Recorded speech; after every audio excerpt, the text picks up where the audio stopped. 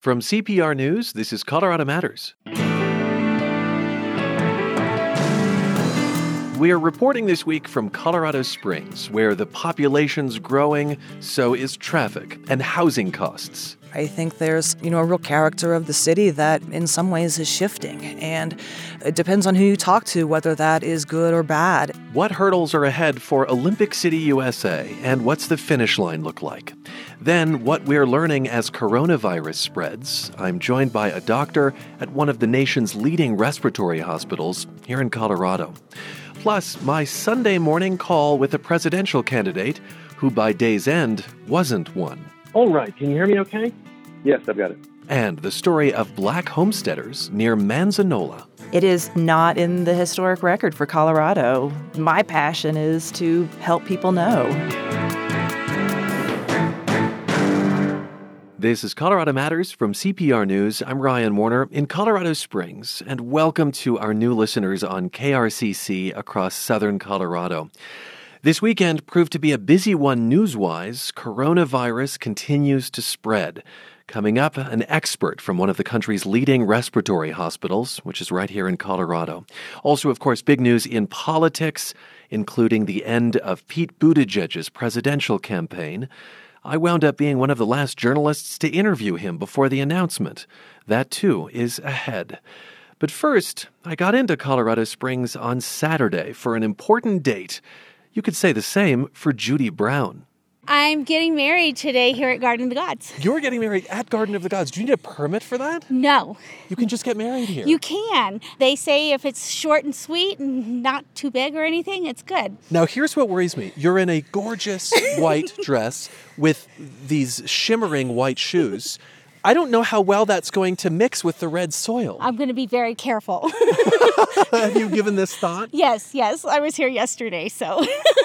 Why did you decide to get married here, and why did you decide to get married today? Well, today's the 29th of February, so, leap year, so that'll be fun. But Garden of the Gods, it's beautiful. Why wouldn't you? It's hard to have a wedding anniversary on a leap year. I know, right? Yeah, you've given that some thought, I imagine. Yeah, my husband says he only has to buy me one gift every 4 years. I say he has to get me two gifts, the 28th and the 1st of every year. So, I like it. Yeah. How long have you lived in Colorado Springs? 12 years. Yeah. What brought you here? My soon-to-be husband. He was born and raised here. And what do you think of the place? I love this. It's gorgeous. Who could not love it waking up and looking at these mountains every day? Brown told me she works at a credit union that carries the name of a former Air Force base in town, Ent, but she's not who I came to meet at Garden of the Gods on a traffic-y weekend. Andrea, hello. How you doing? I'm doing well. This is Andrea Chalfin. She's managing editor at KRCC and a longtime Colorado Springs journalist. And Andrea, we asked you to choose a place in the Springs that represents where the city is right now. Why did you decide to take us to Garden of the Gods, and in particular, this spot? Well, we are in Garden of the Gods. It's an iconic park. It's an iconic city park. But what I really wanted to bring you here for is actually what's not in this spot. What's not in this spot? We are in the High Point overlook. We can see Pikes Peak. Pikes Peak is glimmering above us. It is glimmering. What's not here, though, is a large blue frame. A large blue frame. A large blue frame. A couple years ago, the city installed a large blue frame, and it was positioned in such a way that if you looked through it at a certain angle, it would perfectly frame Pikes Peak. The city put it up. A few days later, there was a logo that was attached. It included a hashtag for Olympic City, USA. And then a few days later, it came down. It came down. It seems like the sort of perfect Instagrammable scene that they were trying to create. But it's also this inflection point for some of the tensions that are happening with this growth in Colorado Springs. It is important to note, I want to make sure that we note that even before Garden of the Gods was established, it was a sacred space for Native American tribes, particularly Utes. And the sign came down because people were just up in arms at the idea of adding this sort of man-made tourist thing to their sacred park, sacred in many ways, as you've said. Right. You know, the people criticize the city. A lot of people criticize the city for what, in essence, they said was ruining a natural landscape and also for kind of being out of touch. And I think the city really just wanted to embrace a new vision as it moves forward. And, you know, there was a tourist here that I spoke to at the time, and even she, though, said that it seemed a little bit unnecessary. And that's still a tension today, do you think? I do think so. Being Olympic City, USA is, you know, the city has really embraced it. We've got the Olympic Training Center here. We've got the U.S. Olympic Committee here. But I think that people sort of see that as an outside group. And what is it that we here can embrace as a city that is more natural? I've been looking at the growth rate of Colorado Springs and El Paso County. It's been growing as fast as Colorado as a whole, 30% roughly in the last decade. You see that in housing costs, in rental costs. You must experience it in traffic. Absolutely. I mean, there's traffic all the time through the major arteries of the city, and it's been interesting to watch the growth and to adjust to it as it comes. And is it good and bad? Is it a mixed bag for you, Andrea, as someone who's been here how many years? I've been here for 12 years now. 12 years. I guess it just depends on what your priorities are. I think there's, you know, a real character of the city that in some ways is shifting. And it depends on who you talk to, whether that is good or bad. The reality is it's happening. I mean, we've even seen it this morning, the traffic right here at Garden of the Gods. Yeah, you know, the city is actually really grappling with traffic flows here. There was a study that was released last year that said from 2013 and 2016, traffic through Garden of the Gods increased by 82% and even approached or exceeded 2 million visitors. The city has introduced shuttles. The city has tried to do what are called motorless mornings where no motorized vehicles are allowed. Oh, that sounds lovely. Yeah, and I mean, just imagine being here in this park with no vehicles. I find that hard to imagine as a Jeep passes us. So we're going to take a minute to imagine this place full of nature. And, you know, when giving speeches or presentations, Colorado Springs Mayor John Suthers, he often invokes the well-known Western writer Wallace Stegner. We're going to be speaking with Suthers later this week. Excellent. But he always says he wants to create a society to match its scenery. And I think that when you think about things like traffic through Garden of the Gods, or you think about things like the Blue Frame, you have to think about it in terms of Mayor Suthers and the vision that he is trying to promote as well with this society to match its scenery. Where do those two things come together? Besides the wedding and the runners and the hikers and the drivers, is there a place you think we could go to see the growth that we've been talking about? Yeah, I've got an idea. Let's go. I'm not sure where we're headed, Andrea, but we've just gone over a bridge, I think over I-25, in which all of the cars were diverted to the left and oncoming traffic was to the right. It was like we were in London. Well, we are known as Little London. You are? Yeah. We'll have to look up why that is. What was going on with that bridge? That bridge is relatively new, and it's called a diamond design, and they say it's supposed to help with the flow of traffic. Okay, so I've looked this up just to get my facts straight. Little London was the nickname to Colorado Springs because there were so many people of British descent. At one point, 1 in every 5 residents was of British descent. A lot of the money that William Palmer, General Palmer, raised to develop both Colorado Springs and the Denver and the Rio Grande Railroad came from English investors. After wending our way across town, we drive into a park, up a hill, and walk to a promontory overlooking the city. Well, we're on the opposite side of town. I can see Garden of the Gods across the way. Where have you brought us? Well, I have brought you to Palmer Park, which is named after General Palmer, the city's founder. As you can see, we're at a big overlook of a lot of the city. I mean, down there is Cheyenne Mountain, Pikes Peak over here. You see that white dome down there? Yeah. That is the Velodrome, which is where cyclists train for the Olympics. That's right near the U.S. Olympic Training Center. And I probably live right down there. This is also the wildland-urban interface, it occurs to me. You've got homes amongst the forest. And we know that fire has been an issue here. Right. I mean, if you think about the fire, Waldo Canyon fire, for example, burned a lot of the area up there. That's to the north of Pikes Peak. But we are clearly on the other side of I-25, but we are still, because of the vegetation, because of the topography, we are definitely part of the wildland-urban interface here in Colorado Springs. And there's housing and, I think what some would call sprawl as far as the eye can see, Andrea. There is, Colorado Springs does have quite a bit of sprawl. I don't really think that that's unique to the city, but it is something that is causing some issues in terms of infrastructure keep up. As you look here, this is the main part of the city. The downtown is right down there. But if you turn around... Yeah. Oh my, okay, Right, just so hills and hills of growth. Right. And over here is going to be your Schriever Air Force Base and Peterson Air Force Base. You can't really see it from here, from the park, from this overlook. Up north and northeast is where a lot of the growth is happening. And all of that is part of Colorado Springs proper. Yes. Yeah. Yes, That's that a is- lot of city to maintain. It's a lot of city to maintain when you're talking about infrastructure or public safety. I think one of the tacks the city is trying to do is a lot of infill, build up, not out. But out is happening. It has happened, certainly. Thanks, Andrea, so much for talking. You're welcome. Thank you. Andrea Chalfin is managing editor of KRCC, which is now part of the Colorado Public Radio Network. Tomorrow, a tour of downtown Colorado Springs, which is undergoing a transformation. CPR's Southern Colorado reporter Dan Boyce will be our guide. What better way to help kind of revitalize a part of your downtown than to drop a world destination museum right in the middle of it? That's tomorrow.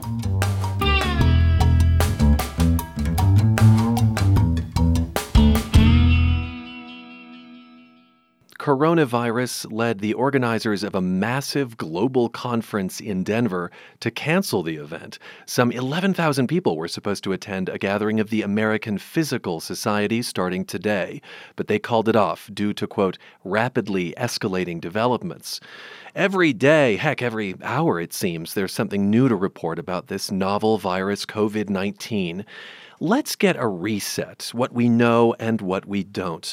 Dr. Ken Lin Kyu is a pulmonary critical care physician at National Jewish Health in Denver. It's one of the country's leading respiratory hospitals. And Doctor, welcome to the program. Thanks for having me. So over the weekend, the Trump administration announced travel advisories, warning against going to certain countries. But we know there are cases on U.S. soil of patients who have not traveled abroad, nor did they knowingly have contact with coronavirus patients.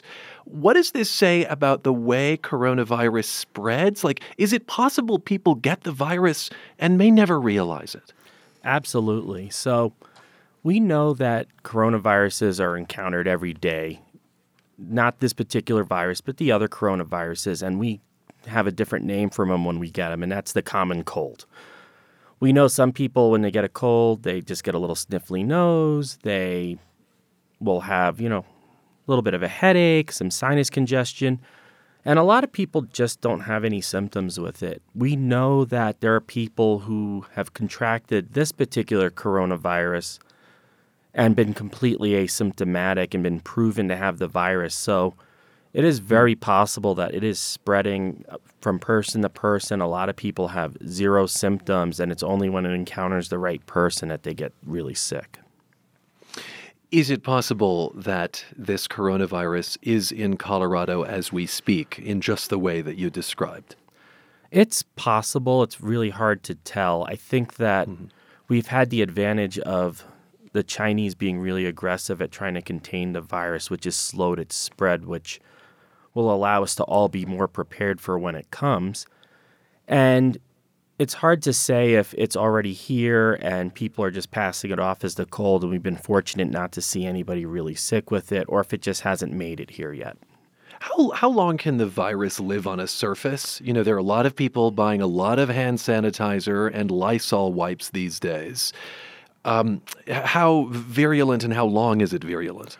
Yeah, that's a good question. So these large viruses like coronavirus, they have an envelope around that helps give them a little bit of protection, but also makes them very susceptible to break down in the environment. So There are reports that some viruses such as this can last quite a while, like a few days in the environment, but it also takes like perfect environmental conditions. So washing hands, wiping things down will very quickly break this virus down, and sometimes it only lasts minutes on a surface. So it's very hard to say for this particular virus, depending on the surface, the temperature, the humidity, how much was sneezed or coughed out. All those things factor into how long it'll last. So we do know then that some coronavirus cases are not severe. And I have to think that that means our current understanding of its death toll is perhaps out of proportion. Is that true? Absolutely. There's some estimates that coming out of China that half to two-thirds of the people who have the virus have not been identified, which tells us that the mortality of the virus won't be as bad because those people would all filter into the denominator of cases, not the number of deaths. And I think some of the estimates we see coming out of Seattle, based on what we're starting to see, the Seattle area, I should say to be specifically, suggests that this virus has been circulating, and it's not until this weekend that we've identified 2 deaths from the virus. So even if you were to guess 1 or 2 other people died and we didn't identify them, the number of people that would have had it for this to be spreading around like it is in Seattle is probably quite large. Some estimates I've seen have said 1,500 cases. So if you figure that 1,500 cases divided by 2, you start to get this very small mortality rate that kind of fits with what we're estimating out of China. 9 News reports that CDPHE, the state health department, essentially has started testing for coronavirus. Who should get tested? At what point should someone get tested? Why is testing important? Testing is important for several reasons. Number one, we want to identify people who are at risk for progression of the disease. So if we don't know who you are, we can't identify you to watch you. The other reason to identify it is to slow the spread of the virus. So one of the big things that came out of the World Health Organization last week was an announcement that they still think we can control this. I think the cat is out of the bag, but by what they mean by that is we have sick people out in so an example would be the respiratory patients that come to our clinics at National Jewish. This happens all around the country at all of our academic centers, our general practitioners' offices. We have sick people that come in, and we want to protect those people from getting the virus as well. So if we can identify people who have the virus and we can isolate them while they're sick or get them to wear a mask while they're spreading virus so that they don't spread it, because that's really the way that a mask works, is to keep people from spreading the virus, not to keep you from catching it. Then we can suddenly try to control this, protect people, from getting it in the first place, especially our most vulnerable people. I want to say that on Saturday, the U.S. Surgeon General tweeted, "Seriously, people, stop buying masks. They are not effective in preventing the general public from catching coronavirus. But if healthcare providers can't get them to care for sick patients, it puts them and our communities at risk." And just to pick up on what you were saying there, Doctor, the idea is you are taking care of your own health, but you're also thinking about the community's health. That's Dr. Ken Lin Kyu. He's a pulmonary critical care physician at National Jewish Health in Denver.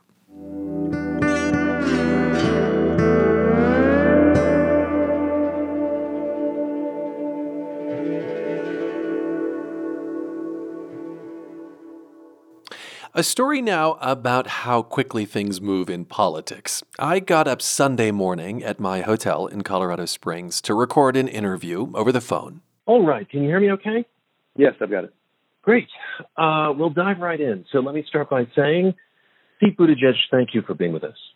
Thank you for having me on. The former mayor of South Bend, Indiana, and now former Democratic presidential candidate rang in after a disappointing performance in South Carolina. He finished 4th, taking no delegates. So the natural first question was to ask if his campaign, and thus our interview, had any sort of shelf life. Are you in this through Super Tuesday?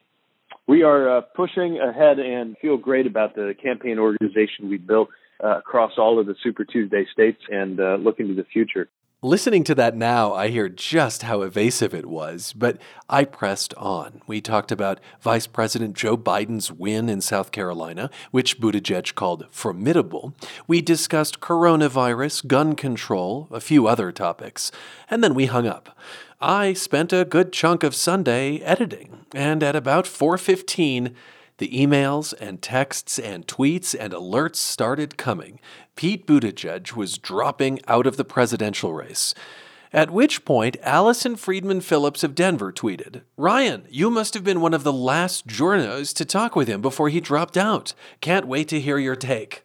Well, Allison, I'd love to have really been in his head Sunday morning. Did he know then? Was he vacillating? Or did some call come in afterwards and change his mind? I can't know for sure, but I can share one more bit of tape. This is an exchange following up on his last campaign event in Colorado a week ago. When you were in Aurora, a 9-year-old sought your advice in coming out, and the crowd cheered "Love is love" as he joined you on stage. As a candidate who is openly gay, does your campaign feel a responsibility to a child like that afterwards? Is there some follow-up? Is there something that goes beyond that campaign event?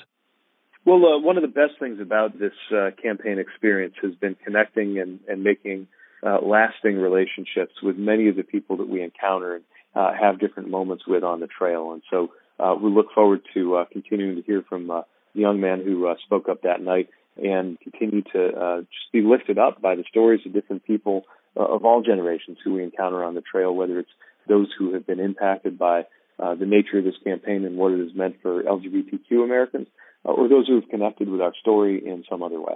Is there a way that you try to make sure that a moment like that isn't just a moment for the cameras, I guess I'm saying?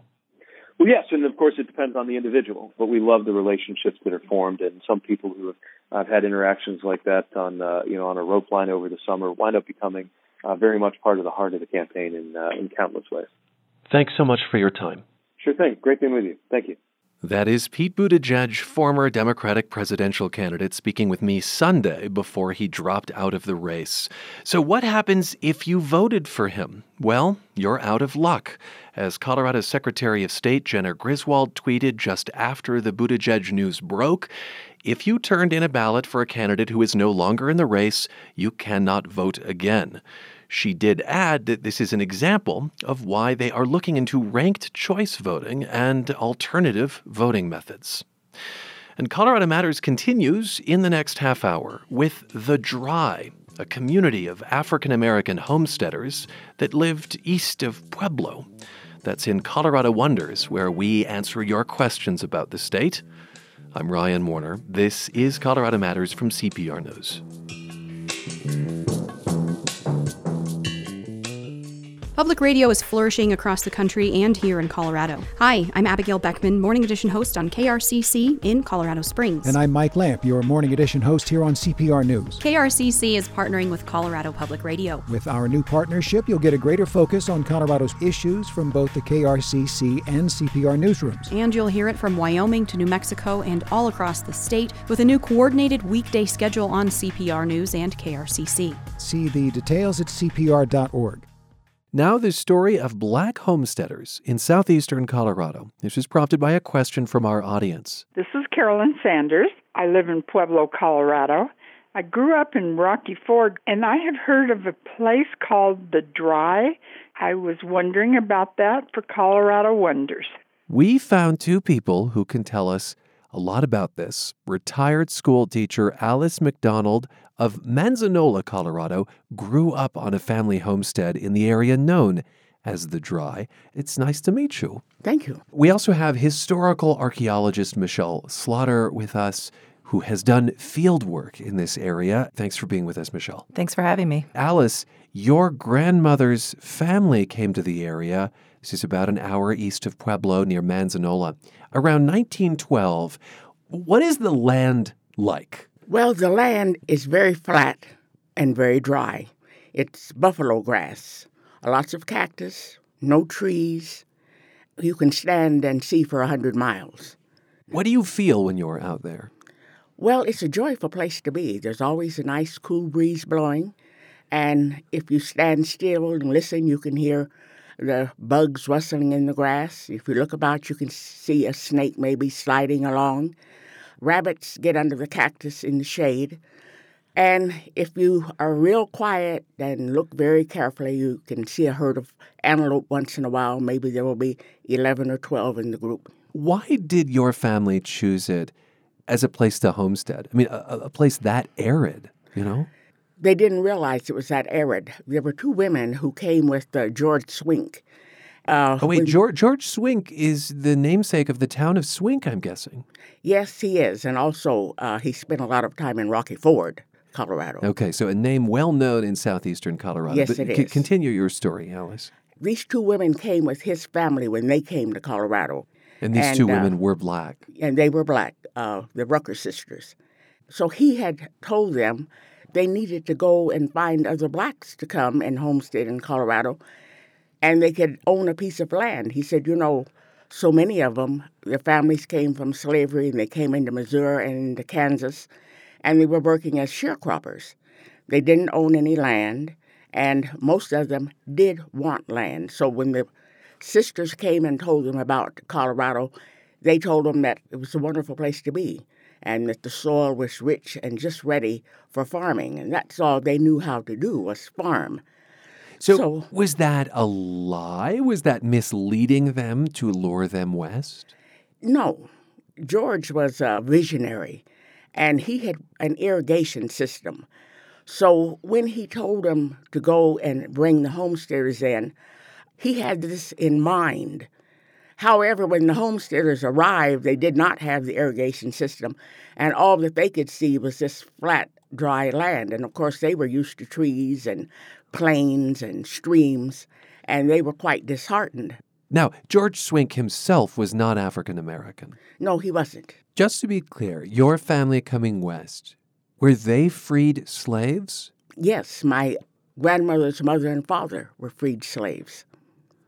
It is always important for me to hear how recent, how close slavery is. It might be something we read in history books, but it's really not that far away from us. No, it isn't. It is not. Michelle, you did a project surveying homesteads at The Dry. How many homesteads were there in this area? We think that there were roughly 50 families out there, and with the Enlarged Homesteading Act, which was for land exactly like The Dry, land that wasn't easily irrigated, it gave them the option to have quite a lot of land out there. Did it feel like a close-knit community, Alice? It was a close-knit community because they chose for it to be. Now, as far as the homes were, they were some distance apart. But once the people arrived, they needed to help one another, and they needed to relate to one another. So that brought the closeness. Was there such a thing as town in The Dry? No, there was not. The intention was to have a town site, and they did have a one-room school. So, is there a remnant of the old schoolhouse? What could I see if I were there today? Not a lot. The school has been reduced to a pile of lumber, but a lot of the homesteads have foundations left, stock tanks and places where you might have had a chicken coop or where you would have had horses and cattle. And the cisterns. The cisterns where the rattlesnakes like to live. Okay. We learned to kind of give the cisterns wide berth while we were out there. To someone who's not an archaeologist, it doesn't look like a lot. But if you go out there, especially with someone like Alice, who knew what it looked like when all the buildings were standing, it just comes alive and it all makes sense. You've been out there together? Oh, yes. Yeah. They were looking for pieces of glass and items that normal people would just walk over, but they were picking them up and they were looking at the lay of the land, and they were able to determine where the outhouse had been or where the coal bin had been. Do I have it right that you unearthed toys? Yes, we did. And that is one of my favorite things to find. My favorite was a Roy Rogers sheriff's badge that we found on Alice's parents' homestead. Finding something like that really gives you this very tangible connection to that child who was out there. Was that your sheriff's badge? No, Okay. It could have been my brother's badge, or it could have been my son's badge. Our children would come back and visit with Mom and Dad. So your family stayed in the Dry for how long? My grandmother and 2 of my aunts were on the Dry until probably 83 or 84. Okay, so Yes. quite recently. That was our immediate family, and they were the only ones who did stay that long. I know they built a dam. They built that dam, and it was ready for watering in 1921. And there was a gentleman next to my grandmother who planted a field of wheat. And so they decided, well, they had the dam full, they opened the head gates and let the water come down through the canal and irrigated this wheat field. And it was quite a thing. Everybody came. All of the people that lived on the Dry gathered to see this first irrigation of this wheat field. That would have been a big deal, a It was reason to celebrate. It was a big deal. However, in 1923, they had the huge flood, and it rained and rained for days and days, and they had filled the dam up to the top. So, of course, with all of the rainwater, it washed it out. And that was the end of the irrigation system. It was very disheartening for everyone, and they never rebuilt it. And from that point on, the people began to drift away because they realized that they were not going to be able to farm. I think that I'm probably the last original Drylander living. Okay, the Dry. I mean, my guess would be it's called that because it was so naturally dry. Yes. Is that why we call it the Dry? Yes, that's Absolutely. why we call it the Dry. And people would ask the homesteaders, where do you live? And they would say, south of Manzanola, out on the dry land. And eventually they would say, where do you live? South of Manzanola, on the Dry. Then eventually, where do you live? Out on the Dry. Huh. So it became the Dry. You're listening to Colorado Matters from CPR News. I'm Ryan Warner. And thanks to a question we got through Colorado Wonders, we're talking about the Dry. This was a community of African-American homesteaders in the early 1900s in southeastern Colorado, not far from the town of Manzanola. And joining us is someone who grew up on the Dry. That's Alice McDonald. Also, archaeologist Michelle Slaughter, who is unlocking some of the secrets. To what extent was this also an escape from racism and the dangers that Black folks faced in an America that was still quite hostile to them? I think this is very interesting. I'm going to let Alice speak to this, but my expectations going out there were sort of unfounded. I anticipated that there might have been quite a bit of strife between the white ranchers, people in Manzanola, and then the folks at the Dry. But it seems like that really wasn't an issue, even though Manzanola had a KKK chapter. And Alice can speak to that. But that was a surprise then for you, Michelle. It was a big surprise. So, Alice, speak to those relations, would you? No, there was no strife. There was no racism. The people that came to the Dry depended on the white farmers. And they were glad that they had come because they knew how to farm and they knew they were willing to work. Oh. And so it was a mutual society, if you may. Kind of a symbiosis. Yeah. Yes. And they worked for the farmers. The farmers helped them out. And racism simply was not a problem. It was not a problem the entire time that I lived there and went to school. It is not now. They did have a clan. And it was very interesting. My father had gone to town and had stayed into the evening. And on his way home, his car broke down. And so he couldn't get it started. He said, well, I'll just get out and walk home. But as he walked along, he had stopped at a couple of the farmers' houses where he had worked, and he knew them, to ask them to help him. There was no one at home, so he walked on. And as he walked further out onto the Dry, he could see a glow.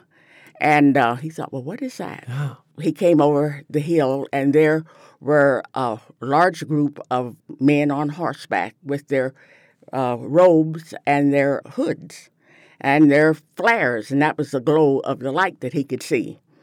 And so Dad kept on walking, and one of the fellows on horseback rode up to him, and he said, Harv, what's the matter? Can I help you? And Dad said, oh, my car broke down. And he said, I couldn't get it started. And I stopped at a couple of houses. Nobody was at home. So he said, I decided I would walk home. And he said, well, I'm out here for this little meeting. He said, go ahead home. But he said, don't walk back. I'll come and pick you up in the morning and take you to your car and get it started. And Dad said, okay. Well, he recognized the man's voice. And another one rode up and said, who is that? And he said, oh, it's Harv. And he said, does he need help? And he said, I told him I would help him tomorrow, not to worry. Your dad was having a conversation with a hooded member of the Klan. Yes, and knew who it was, but he never said the man's name. They did not bother the homesteaders, and they just existed as far as we were concerned. I'm very grateful that your father didn't face danger that night. I'm also mystified as to why the Klan would have allowed that to happen.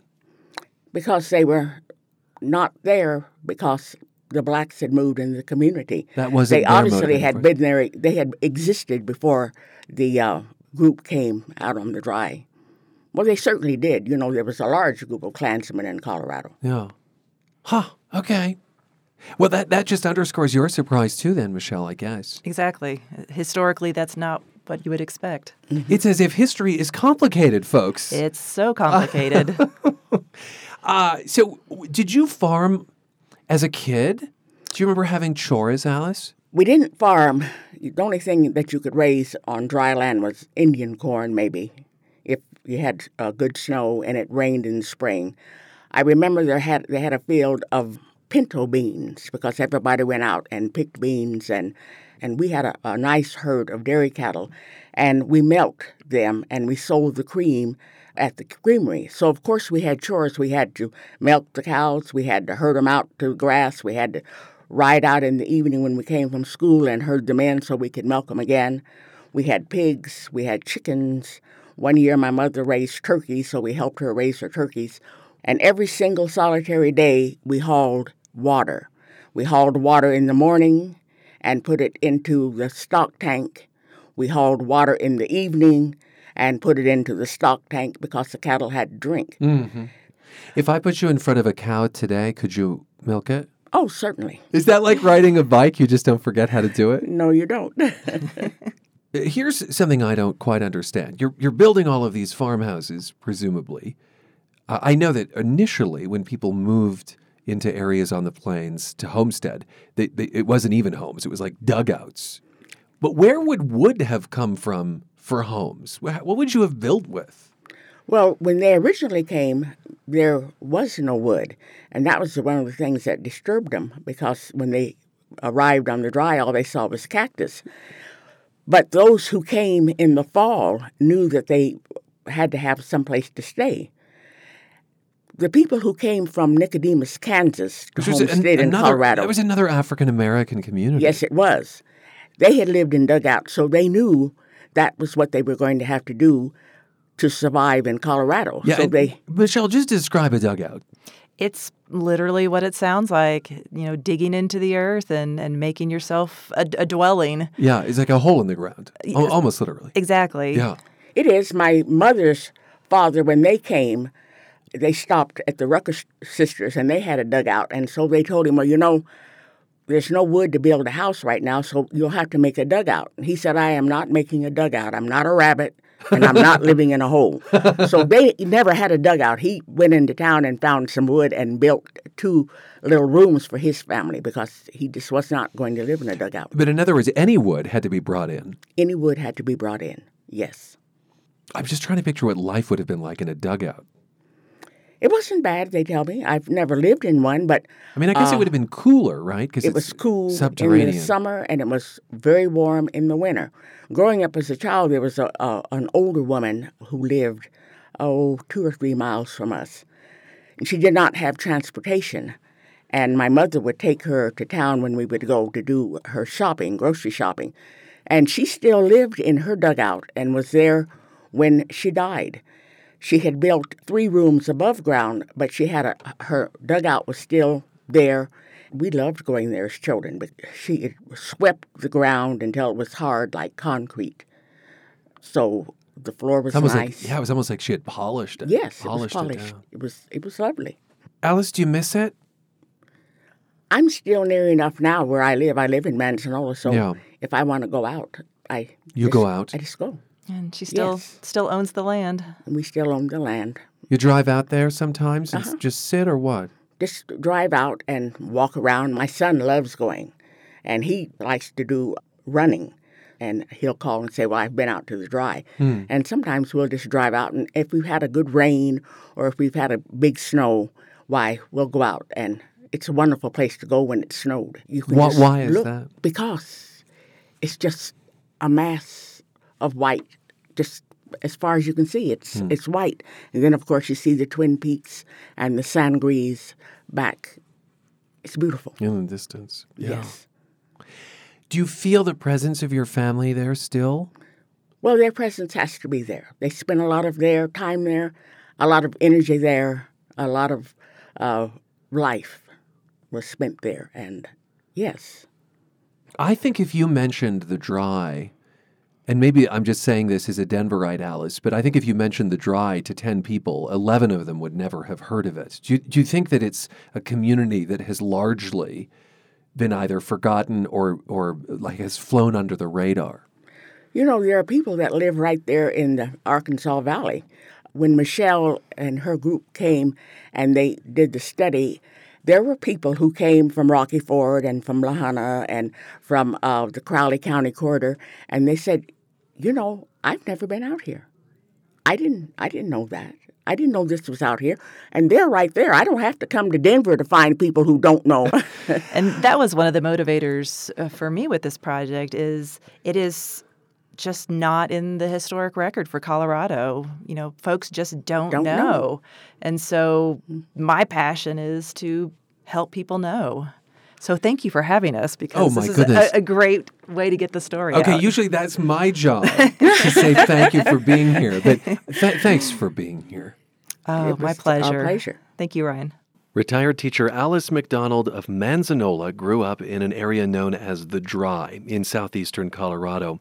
Historical archaeologist Michelle Slaughter conducts research in the area. They helped us answer a question we got through Colorado Wonders. What do you wonder about in this state? Send us your questions, cpr.org/Colorado Wonders.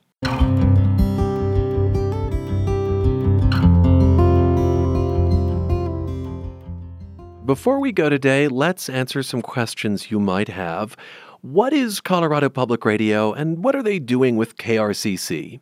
I'm joined by Kevin Dale, executive editor of CPR News. Hi, Kevin. Hi, Ryan. And Stuart Vanderwilt, president of Colorado Public Radio. Hi, Stuart. Hello, Ryan. Let's talk about the extent to which the identity of KRCC, the feeling that it's a part of Southern Colorado, how much that will persist, as opposed to being like a Denver repeater. You know, right. I mean, I think that's probably the fear of folks in this region. Yeah, and that's what's really unique about this approach, that certainly one approach would be the same programming everywhere, but the idea here is people trust the people they know. And by having KRCC voices continue to make that connection, to produce and deliver the news and programming, and then have access to all of CPR's news as well. So when you're listening to Morning Edition on KRCC, you'll continue to hear what you hear today, but you'll also have access to statewide news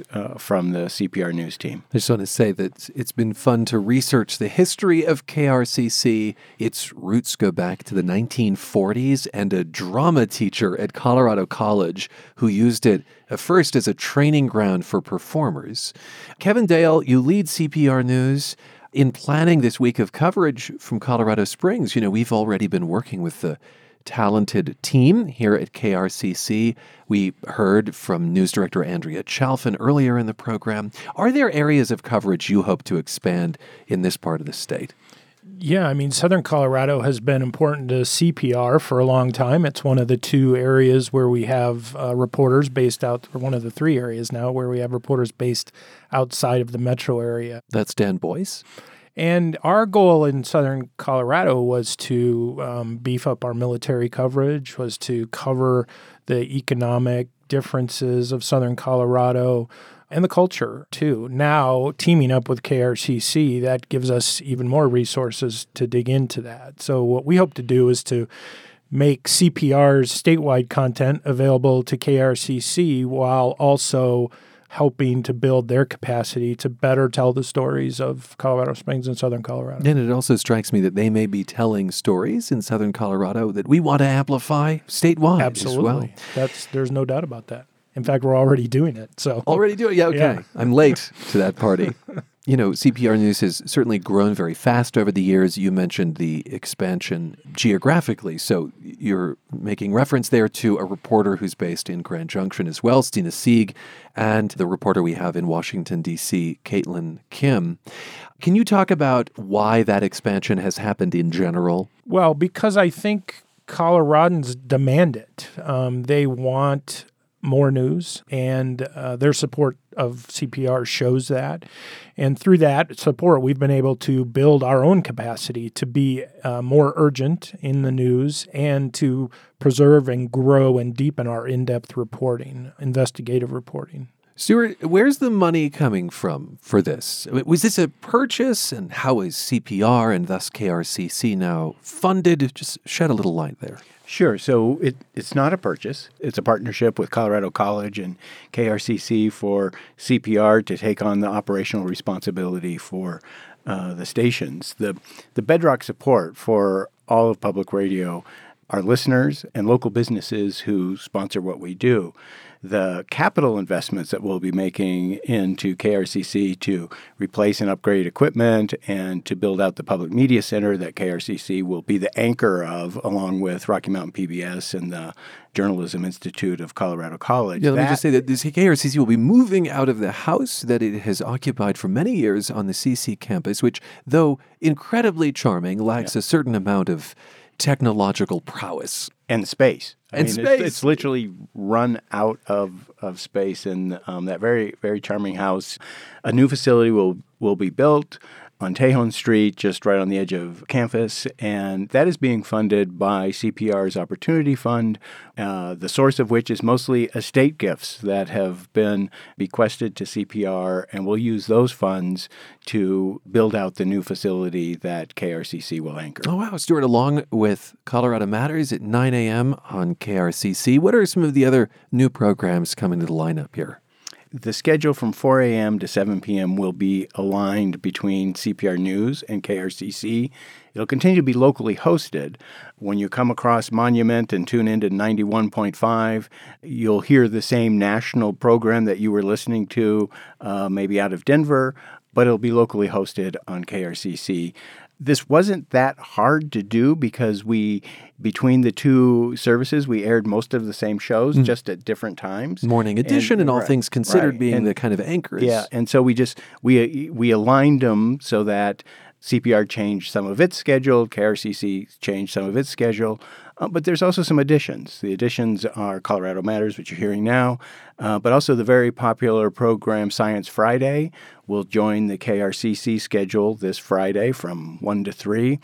For CPR listeners, I think they'll be very pleased that Fresh Air rejoins the midday schedule on CPR to air at the same time that it's airing on KRCC. Okay, what stories do you have about Southern Colorado in your own lives before we go? In my lighter days, I used to compete and ride the Rockies every year, the week-long bike ride that the Denver Post sponsors. And I can remember 3 times going through Southern Colorado around Walsenburg and Alamosa. And one of the most glorious days I ever had on a bike, coming down Wolf Creek Pass and, at like 50 miles an hour was fun. And one of the worst days where the wind was blowing about 50 miles an hour out there, too. Stuart, Southern Colorado? It's kind of similar. I mean, when I was living and running marathons in Austin, Texas, it was always my desire to do the Bar Trail race along the Manitou Incline. I thought, we'll just go up there and show up on a Friday and race it on Sunday or something. Now that I've been there, never will I do that race. Thanks to both of you for being with us. Thank you. Thank you. Stuart Vanderwilt is president and CEO of Colorado Public Radio. Kevin Dale is executive editor of CPR News. And from KRCC in Colorado Springs, I'm Ryan Warner. Thanks for spending time with us.